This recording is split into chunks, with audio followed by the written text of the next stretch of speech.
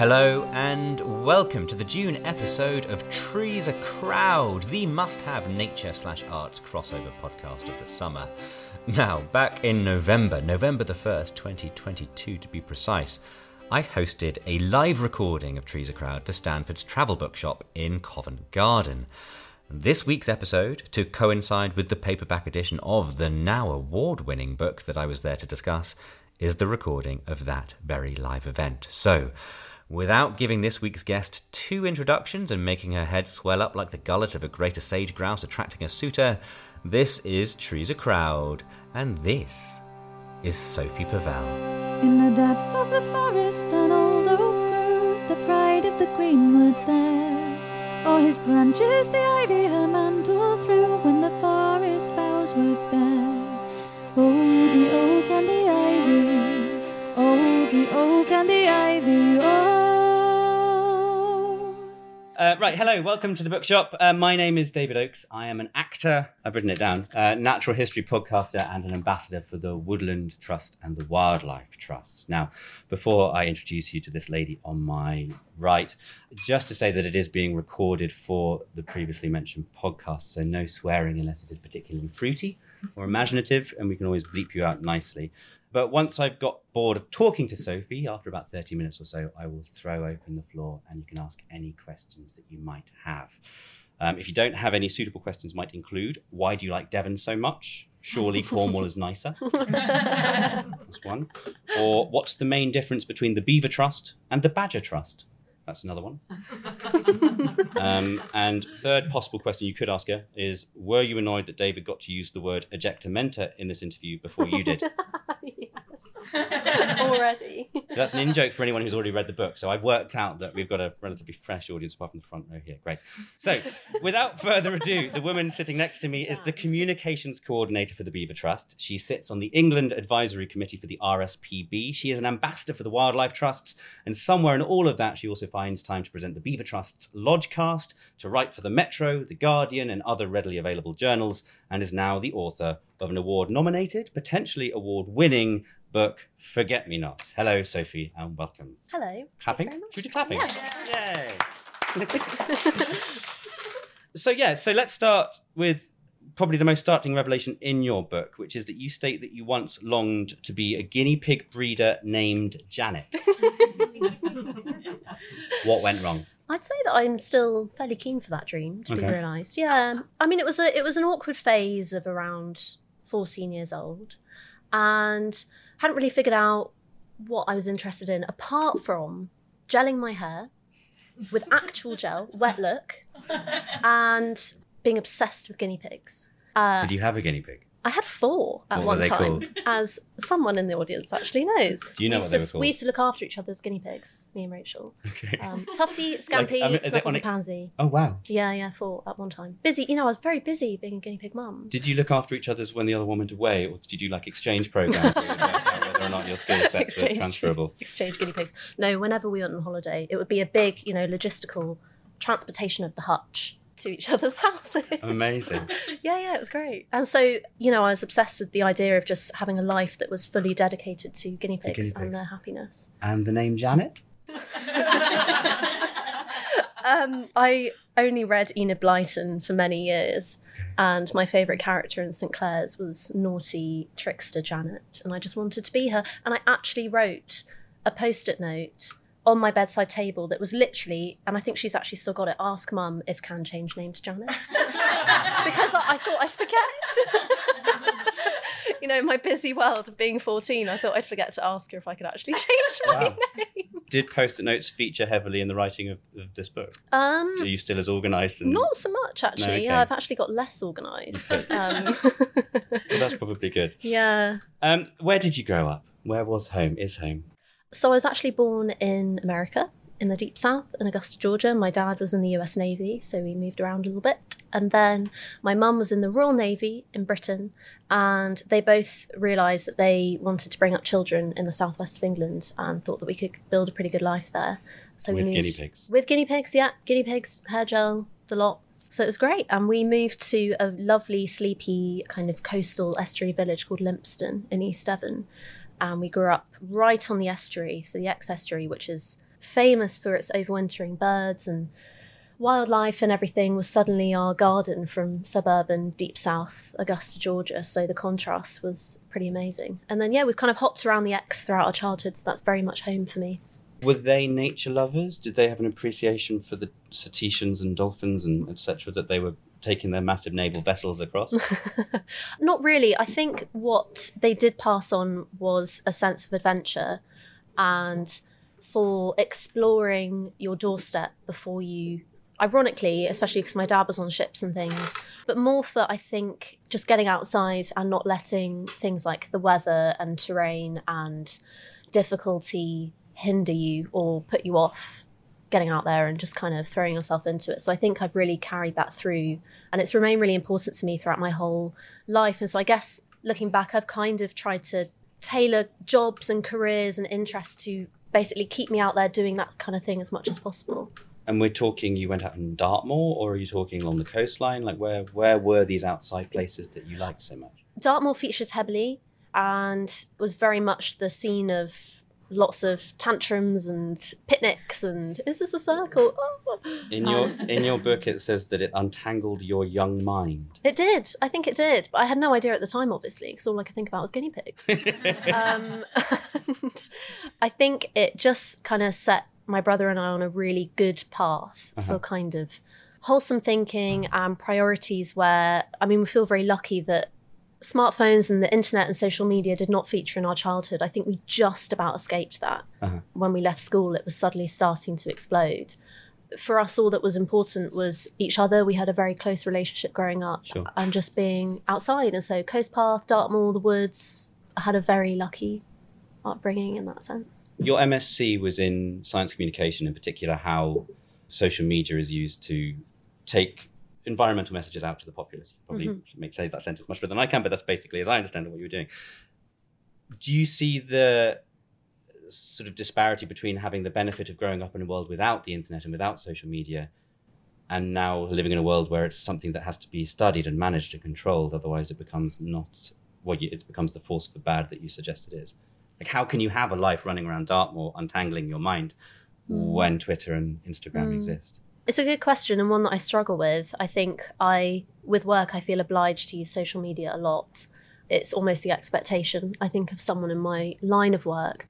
But I think because I didn't grow up with it, and because I studied it in my master's, I can look at it more objectively and a bit more critically, and perhaps at times cynically. So I'm able to reflect when my relationship with it is perhaps unhealthy, and then I need to take a step back from it. So, for example, when I was writing Forget Me Not, I completely came off social media towards the end, because it turns out that social media and writing well do not go well together. Although your book does include hashtags. It does, yeah. I actually had to remove some. I was a bit hashtag happy. Well, I read your proof copy, so I probably saw more hashtags than there were. Yeah, there were a bit too many hashtag basics, because I think they kind of sounded better in my head, and then when I was reading aloud, especially when I was doing the audiobook, I was like, I think we all sound better in our heads, though. Yeah, we do. Would everyone agree with that? We sound amazing. As we're talking about hashtags in your book, who is this book for? I wrote it with a kind of both a specific and a broad audience in mind. So when I was at university, I studied zoology for my bachelor's degree. And again, I kind of felt obliged to fill my head with certain things. And obviously there were reading lists that we had to do. But then lots of my peers were very, very much into their natural history books and their traditional literature that suddenly made them sound really smart and kind of made them seem further ahead than I felt. They knew how to identify birds, and they knew how to, look for stuff outside and actually know what it is and where it came from. Whereas I was never trained in that, and I've never really had an interest in really remedying that. I just like being in it and then being around people who know a bit more about it than I do and learning from them. I felt a little bit like the books that were around at the time when I was studying were very information heavy. When they talked about climate change and human impact on the environment, were quite gloomy, quite fear-mongering. They often blamed humanity a lot, and obviously humans are to blame, but they didn't make me feel kind of excited necessarily, or that I could be part of that too. So we need to blame humans in a happier, more... Blame humans in a happy way, yeah. But I think I felt that, and working in conservation since finishing studying, it's really easy to get kids excited about nature because they're already kind of on board with it and they're really receptive to that kind of natural history content. Mm-hmm. And then there's also the demographic who are of advanced years, perhaps 50 plus, who have maybe a bit more time, life experience, resources and energy to dedicate to giving a little bit of time for nature where perhaps they couldn't before.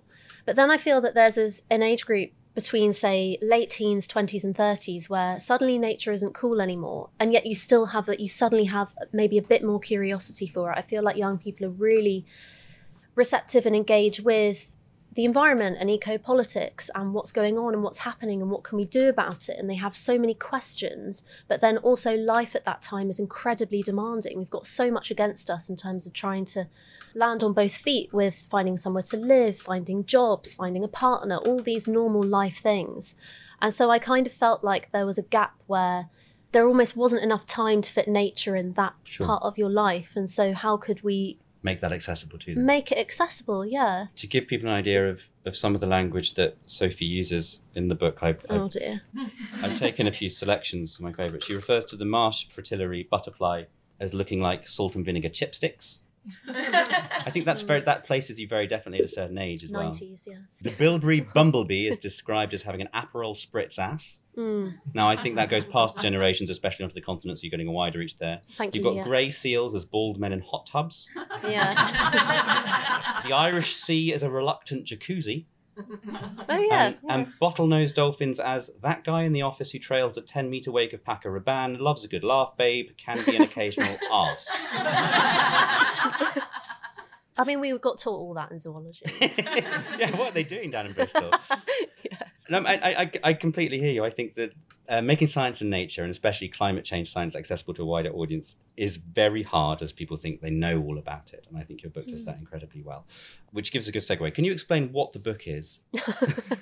Other than being very pretty and blue. It's a nice blue book. It is a non-fiction narrative, so it tells a story, and the story is written in my voice, and it kind of charts the journey of 10 low-carbon trips that I make around the British Isles that go from Bodmin to the top of the Orkneys to Sussex, the Cairngorms, Wales. Where's another place? I can't remember. Many places. It's all a bit of a blur. You say low carbon, not no carbon. Low carbon, yeah. So not carbon neutral. That would be nigh impossible. So with the idea being that at the moment, it's very difficult to almost be mindful of our travel and our choices because the green option is often more expensive or not as easy, or it takes a long time. Like often we don't have time to spend 10 hours on a train and make multiple changes. We've all got busy lives and jobs and budgets and everything like that. So the low carbon thing was kind of an experiment or an investigation as to how well set up the UK is for making the low carbon option the default choice, as opposed to just getting in the car and it being completely independent. You have loads of autonomy about your journey and your time. And so it was a challenge, especially during COVID, which came along. And so these low carbon trips were to find 10 endangered native species who are fighting and living and breathing and existing on the front lines of the climate change scene in Britain. So that brings the big question is, how did you select these 10 species?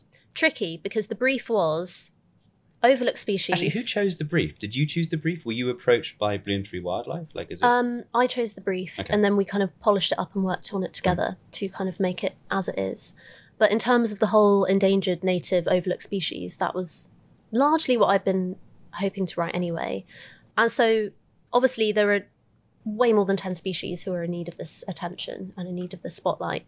What was really important to me is that I knew nothing about the species before I started researching them. So yes, I did zoology, but that is so unbelievably broad. And we actually spent more time learning about how lion prides work and parasites inside cattle in West Africa and just all sorts of niche but totally removed things that I know a little bit about a lot, but barely anything about what's here in the UK. Do you think that's a failure of modern zoology degrees? I do, yeah, I really do. Beavers are the hottest conservation story at the moment, and I'm lucky to they are.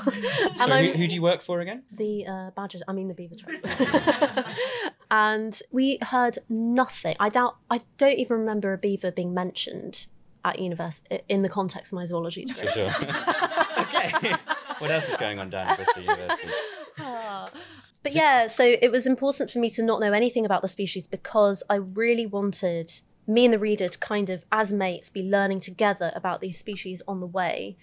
So it wasn't kind of author up here telling reader down here what to think and what to know and how to feel. It was us learning together as kind of comrades and mates. You referred to the reader as mate on a few occasions. Yeah. Can you name your 10 species that you chose? No yes, cheating. There's always a few that I forget, actually, which is really bad, ironically. Marsh fritillary, harbour porpoise. Here we go. Seagrass, grey long-eared bat, black guillemot, dung beetles, mountain hare, merlin, bilberry bumblebee. 9. No. 9. No, that's not true. Atlantic salmon. Oh, Which is your least favourite of the 10?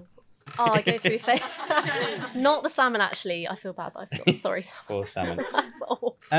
We don't have time to talk about all 10 of them. So what I thought I'd do is I would put them in a little jar and let someone in the audience choose. I think we maybe get around sort of That's 3. a fun game. So take one.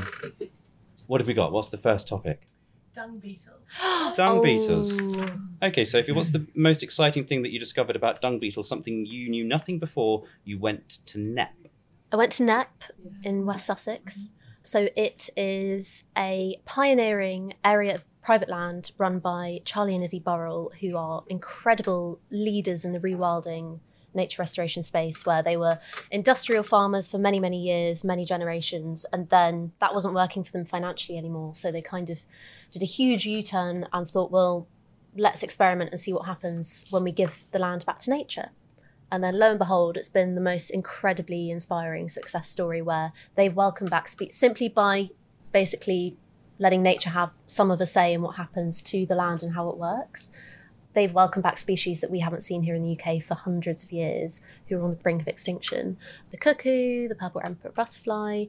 Suddenly they have a huge spotlight in terms of what things could be if we let go a little bit.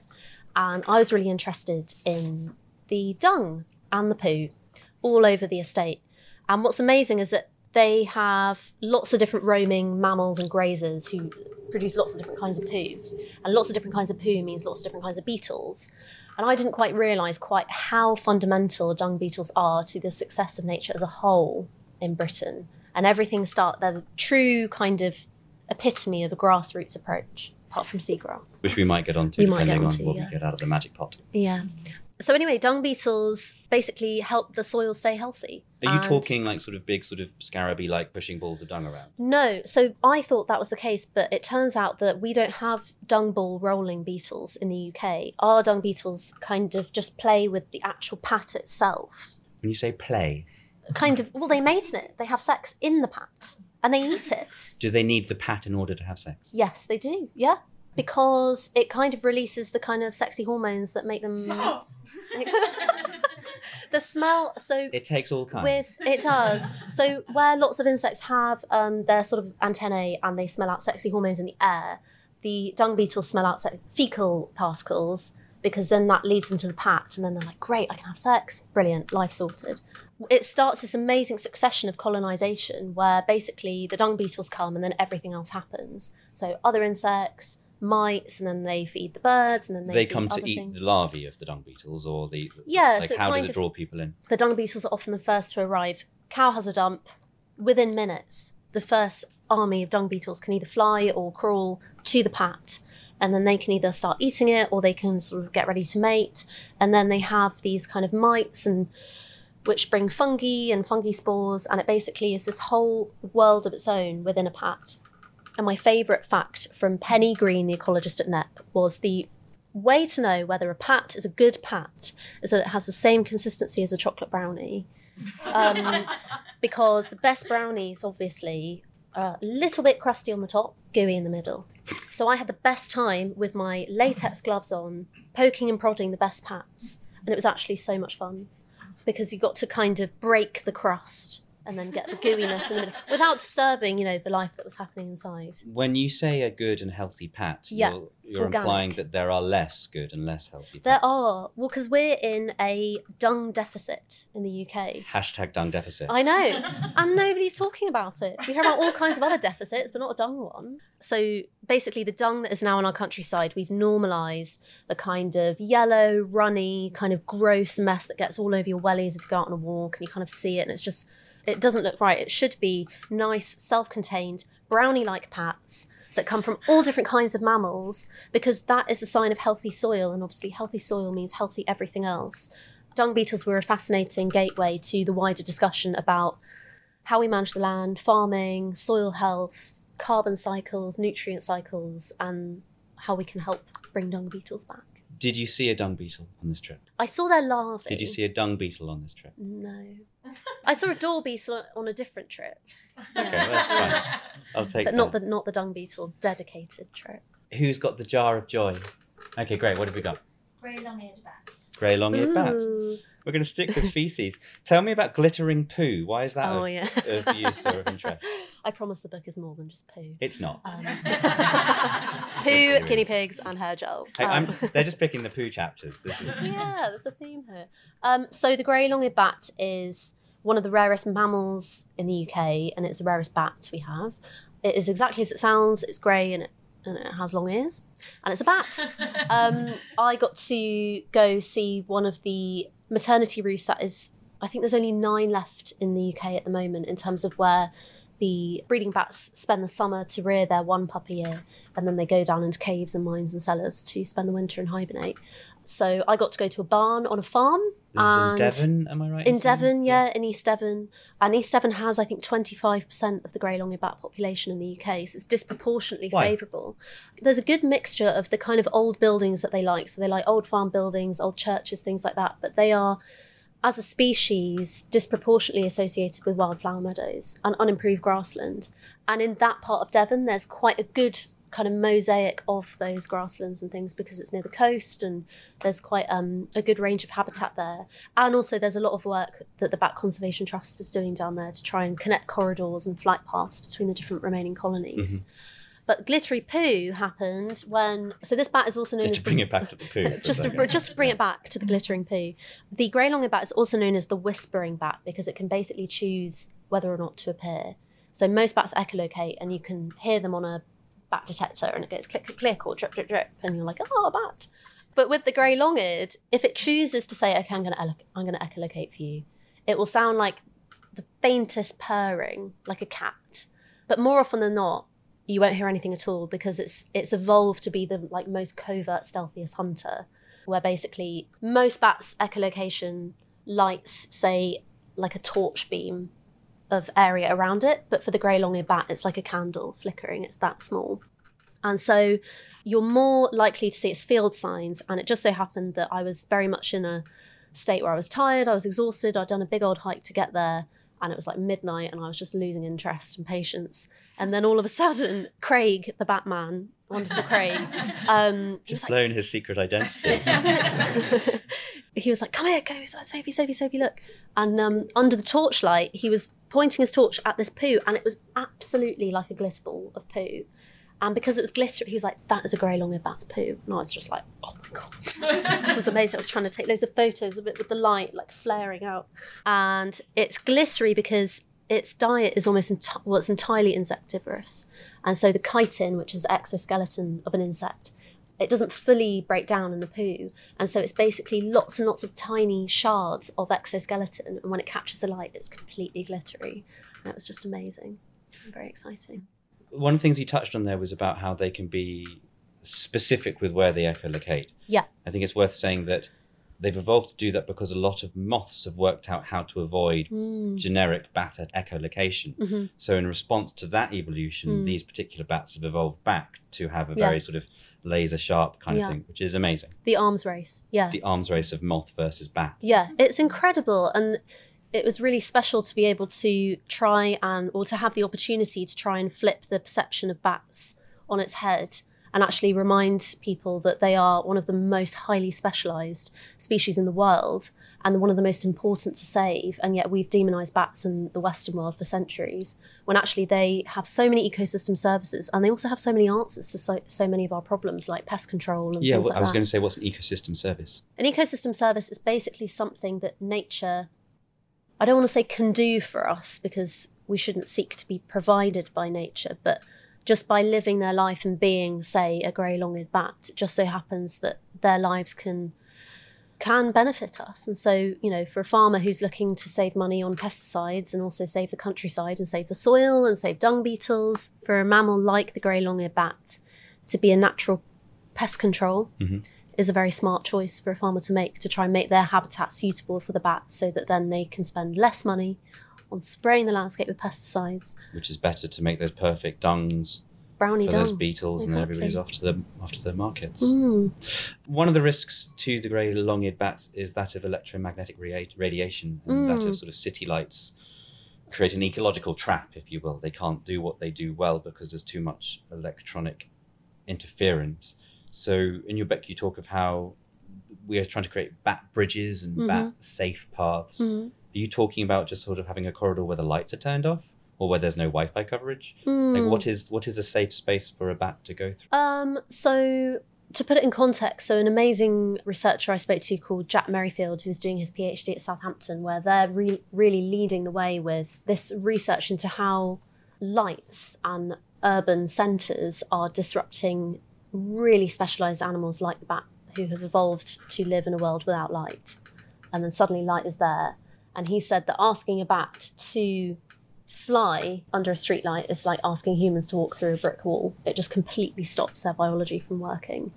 And so in terms of making corridors of land safe for bats, things as simple as having time-restricted lighting for streetlights. So like, say, instead of keeping them on until 1, 2, 3 p.m. in the morning, turn them off at 10.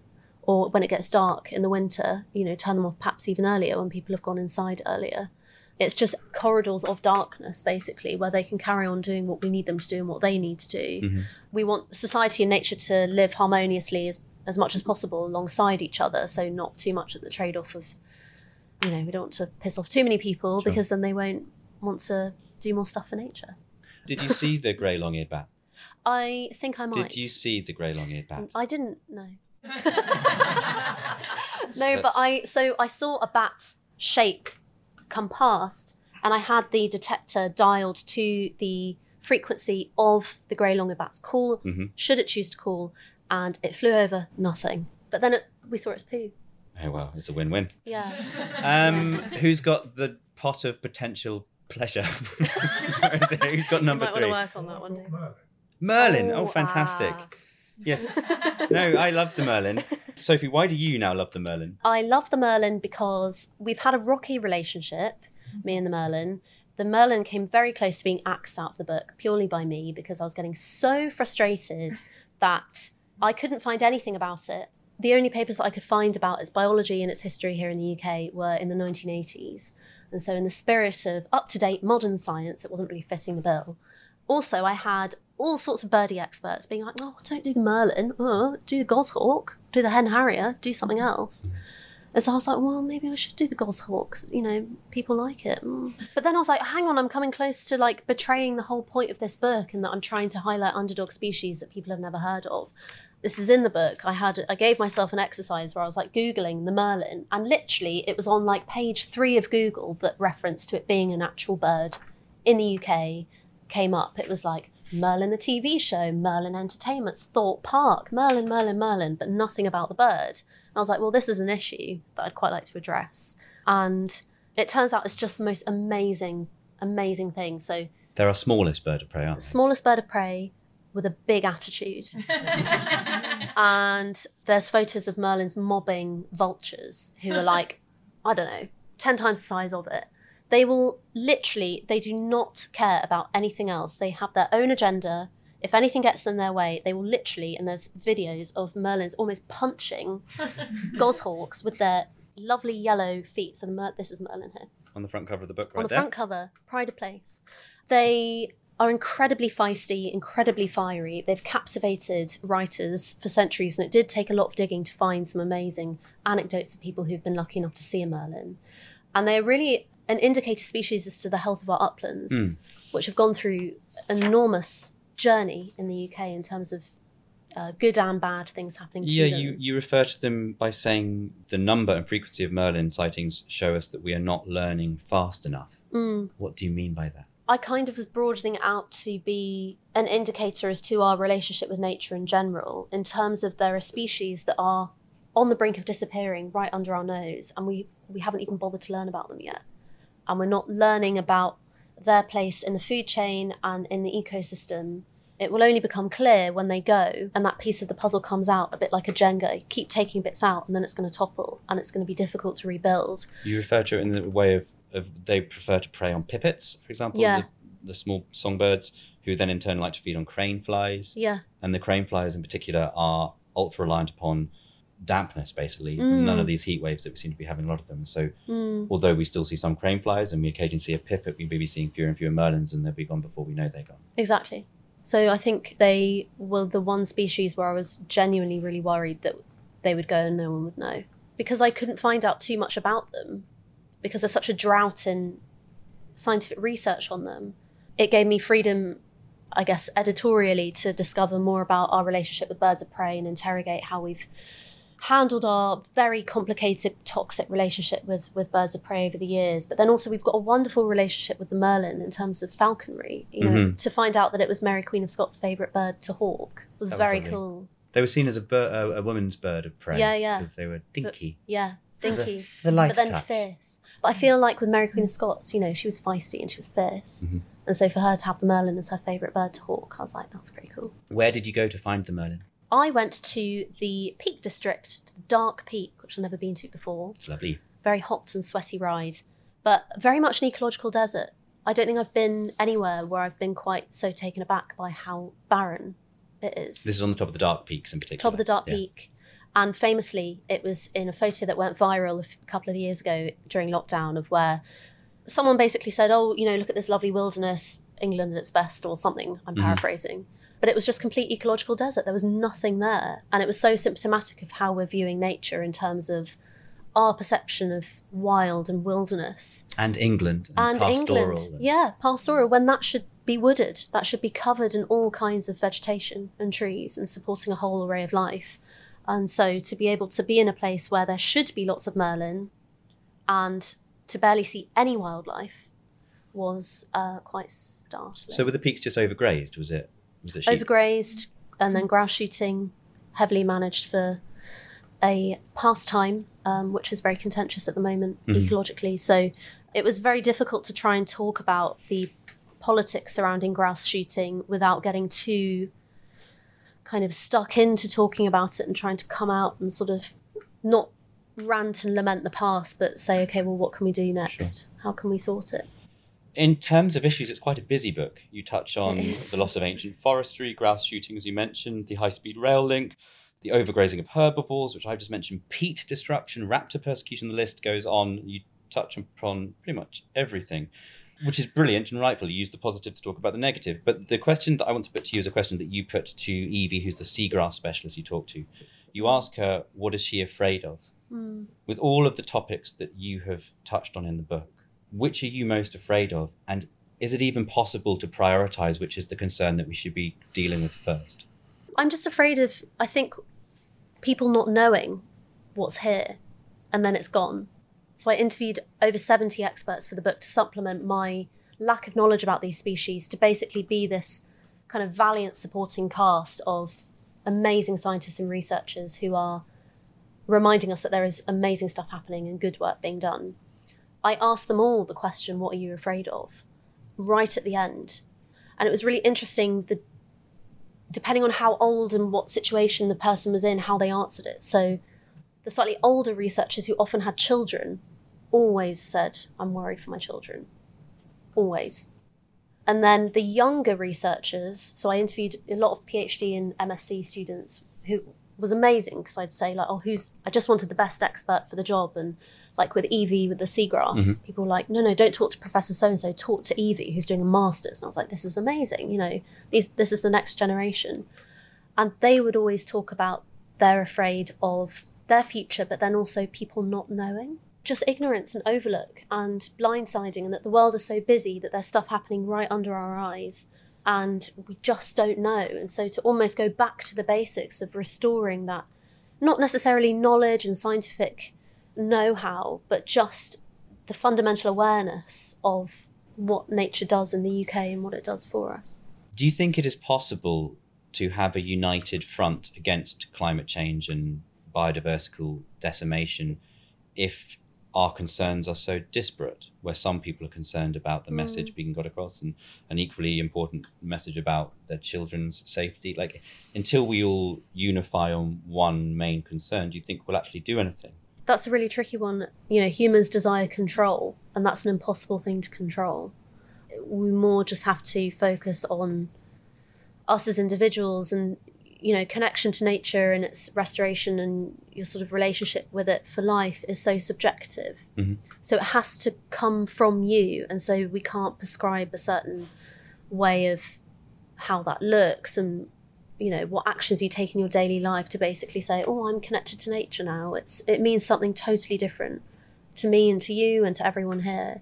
And so I think it's more about keeping the conversation going. And I think the fact that we're talking about nature a lot at the moment is a really good start. And I think with the whole eco-anxiety thing and feeling overwhelmed about the future of the natural world, it's a really good opportunity to come together, and you can unify with people in your conversation, but it's very difficult to control your unification response. But who knows, you know, conversation can lead to action, which can lead to change. And so we just have to, I think about the long game and do as much as we can individually to try and keep that ball rolling. Did you see a Merlin? No. But it just shows how rare they are. Which again is a worry. I mean, I only gave myself one day, didn't I? So. Yeah, I mean, was that intentional? Was it just working around your work commitments that you could only sort of specify like a day here or 2 days there? Yeah, it was mainly, and then also budget and COVID and everything. But also it was really important for me to try and write about trips that anyone could do around busy lives and budgets and work and everything. And traditionally, the natural history books that I've read, it seems like the author has all the time and money in the world to be able to spend days and days and weeks, you know, just being in nature and just fully immersing in it. And it's such a luxury to be able to do that. People have to get back to work and look after children and look after pets and just be normal people. And you were here to tell people that even if they've only got one day off, they can also not see a Merlin. Exactly. Or also not and see they can a get dung very beetle. sunburnt. and revel in the joy of almost missing a train on frequent occasions. Yeah, it's all about winging it. It's about being in the moment. And just the whole experience of just giving it a go, I think, was more memorable than whether or not I saw it. I think that's half the charm of the book, is that you feel like you could do it too. Although the people that you're talking Sounds to like an are advert. experts. Yeah, you could do it too. That's the tagline on the book. You can do it Forget too. me not. You can do it too. As we're in a travel bookshop and you travelled for this book, out of all the places you went to, other than Devon, which is obviously your home and has been for a while, where would you choose to reside? Orkney. Why? I've never been somewhere where there is more wildlife than people. I was there on my own. I was there for 5 days, and it was a long trip to get up there. So I went to North Ronaldsay, which is the very northernmost island at the top of Orkney. And it's really famous for its bird observatory. So people travel from all over the world to the bird observatory to find and to watch migratory birds that are on their way to and from the Arctic and circumnavigating the globe like Arctic terns. And it's just a really, really special place. And I think I had kind of poo-pooed that Back to poo pastime. again. Oh yeah, I dung poo-pooed that pastime as like a kind of nerdy niche. I'm never going to be interested in that. But I caught a glimpse of actually how amazing it is if you have got a couple of days to just let a landscape fully embrace you. And the soundscape as well of just waves and wind and birds beyond belief. And it was the first place and the only place I've been to where I think, or I sort of told myself that the wildlife hadn't had enough of humanity to associate them as a threat. So they viewed me more curiously than the same species back home. So we get seals in Devon and Cornwall and things like that, normally away with a splash. But up there, they would come right up and they just want to see what I was up to. And to be in the presence of another mammal that is bigger than you and is clearly very intelligent and on their turf. And I was the one who was out of place, was just so bizarre, but I've never forgotten it. And so that's the one trip that I return to again and again and again in my head. And I'd go back there in a heartbeat. It's one of the places I've always wanted to go to. And when I was reading that chapter, I got very jealous. Had very good weather. You've got the Orkney vole, which is an endemic species that doesn't exist anywhere else up there. You've got the North Ronaldsay sheep that have evolved to eat seaweed. I actually thought they were goats. I really embarrassed myself on my first day. Sheep, goat, sheep. Yeah, because, the people who stay up there in a full-time residence are like hardcore nature people. And so I first thought that black guillemots, which is the bird I was looking for, they're locally known as Theistes. And so, they'd be very sort of quiet. I was up there, all enthusiastic and probably a bit loud. And they'd be like, oh, any Theistes? I was like, sorry? I was like, oh, no, I had a really good sandwich at lunchtime. But I don't think it was a Theisty one. And they looked really horrified. And I was like, and I was like, do you mean it's like a kind of haggis, right? And they were like, no, Theistes are black guillemots that you're here to see. You didn't have a Theisty sandwich. And I was like, oh my gosh, I'm so sorry. And then, I got to join them. I told you I didn't know. I've never been trained how to look at nature properly. And we were ringing fulmar chicks, or I wasn't. I was watching them and marvelling at their skill. Fulmars are amazing seabirds, if you don't know, that like to vomit whenever you approach, to put a ring on them. So they're probably like bright orange. Yeah. And so their Norse name translates to foul gull, because it's this gross orange vomit. And so we were sort of going around the island, being vomited on, and I was like, wow, you're so clever and amazing. This is so cool. And I say, oh, what kind of goats are these? And they were like, oh, they're like world famous sheep. And I was like, oh. They were like, we have this internationally renowned sheep festival that literally the whole world knows about and comes and descends on North Ronaldsay for the sheep. It's really, really famous. I was like, They have a dike around the entire circumference of the island dike to keep the sheep on the beach eating the seaweed. And so their meat, so I was strongly advised later, colleagues said, I hope you ate the mutton, because it's a real sign of respect to the island that you eat their famous mutton, which is delicious because it's seasoned by the sea, because they eat a diet exclusively of seaweed. Amazing. Any questions whilst we're here? I've been asking stupid questions, so you can too. Yeah. I really enjoyed the book. Thank you. And I think, because I work in conservation, but there's not that many books that I would recommend to people who kind of don't know much about it, because they can be quite sort of intense and meaty. They're quite sort of full of jargon and stuff, but this was like a really nice, accessible one, so I'm telling everyone to read it. Oh, thank you. Do you think that you'd write another book? Do you know what other themes that you'd want to... Because there was so much in the book. Yes, it was busy. I think I really missed the pure writing process of it, and I was surprised by how much I enjoyed the very kind of private, introverted nature of just basically being free to kind of let go on the page. I feel like I've sort of scratched the surface of amazing stories, and I already have a list that from the scientists of at least 15 other species who fit the bill for being kind of ugly or endangered and overlooked and native and in need of serious attention. So I think if I was to go and do it again, I would love to write about a reptile and or an amphibian, because I feel like I left those groups out. Do you view yourself as a travel writer or a nature writer? Because you're sort of both in this. I wouldn't say I'm a nature writer. I feel like that is I don't feel like I'm ready to say that yet. I think it's such a revered, beloved kind of genre and type of writer. I don't feel like I don't feel like I fit that bill per se. I love the travel element of it. Mm-hmm. I think I would love to have more room to maybe flesh out a slightly grittier, adventure-y side of that and just kind of play with that a little bit. Any other questions? Yes, at the back. You mentioned that obviously all of us kind of getting involved in knowing a little bit more, and there's a huge amount of individuals who are doing really great work, but obviously some people will always have kind of a bit more influence than others. Who do you think are kind of the key groups? Is it landowners? Is it farmers? Is it government that need to kind of do more? And how would you kind of particularly farmers get them on side, given that there's so much else going on at the moment, and stresses and pressures they're under. Mm. Who do you think are kind of the key organisations or groups that need to really engage with this agenda? Great question. It's a very tricky time at the moment because people like farmers are under pressure from so many sides. It pains me when they're sort of vilified in the whole nature situation and in nature's decline, because they're largely doing what they're told in terms of the law and what the law constricts and kind of allows them to do or not to do. They're bound by so much red tape. And they really are allies here. You know, farmers know the land like nobody else.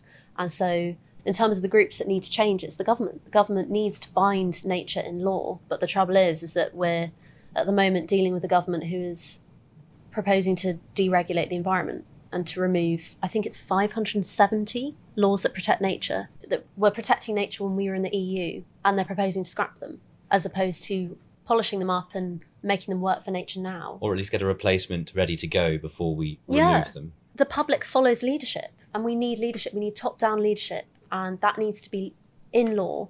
That kind of leadership could be a game changer for nature. So we need to be really, really smart with how we exercise our power as voters in a democracy, and writing to our MPs and not feeling like it won't make a difference, because if enough of us do it, it will. But before we wrap it up, there are 3 questions that I ask everybody that comes on the podcast. The first one is, if you could go for a walk anywhere in the world right now, where would it be? I think because it's in my head at the moment, around the perimeter of North Ronaldsay. They've got some great goats there, don't they? They've got really good goats, yeah. They eat seaweed. Okay, question 2. Who is your natural history hero? Ooh, it has been for a long time and it still is. It's Dr. Ruth Tingay. She is an absolute powerhouse of a conservationist. She is incredibly humble, incredibly modest. She never blows her own trumpet at all, and yet she has so much to shout about. She has single-handedly prevented and exposed rat persecution and horrible bird crime throughout the UK for decades, and she's dedicated her life and put her own life at risk many times for nature.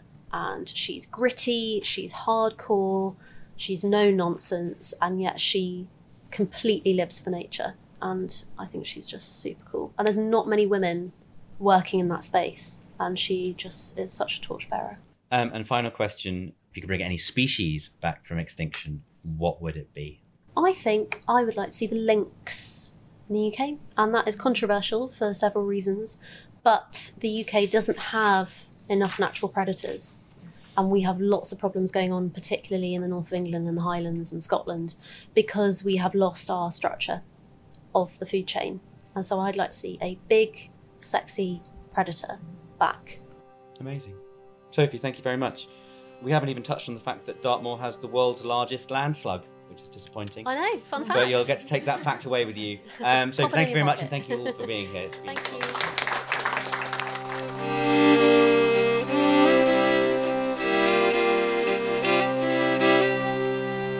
Thank you to Sophie, and thank you to our live studio audience. And thank you, Stanford, for hosting our event last year. Now, if you haven't already read Sophie's Forget-Me-Not, then it is now available in paperback, and as always, it is best read when purchased from an independent bookseller.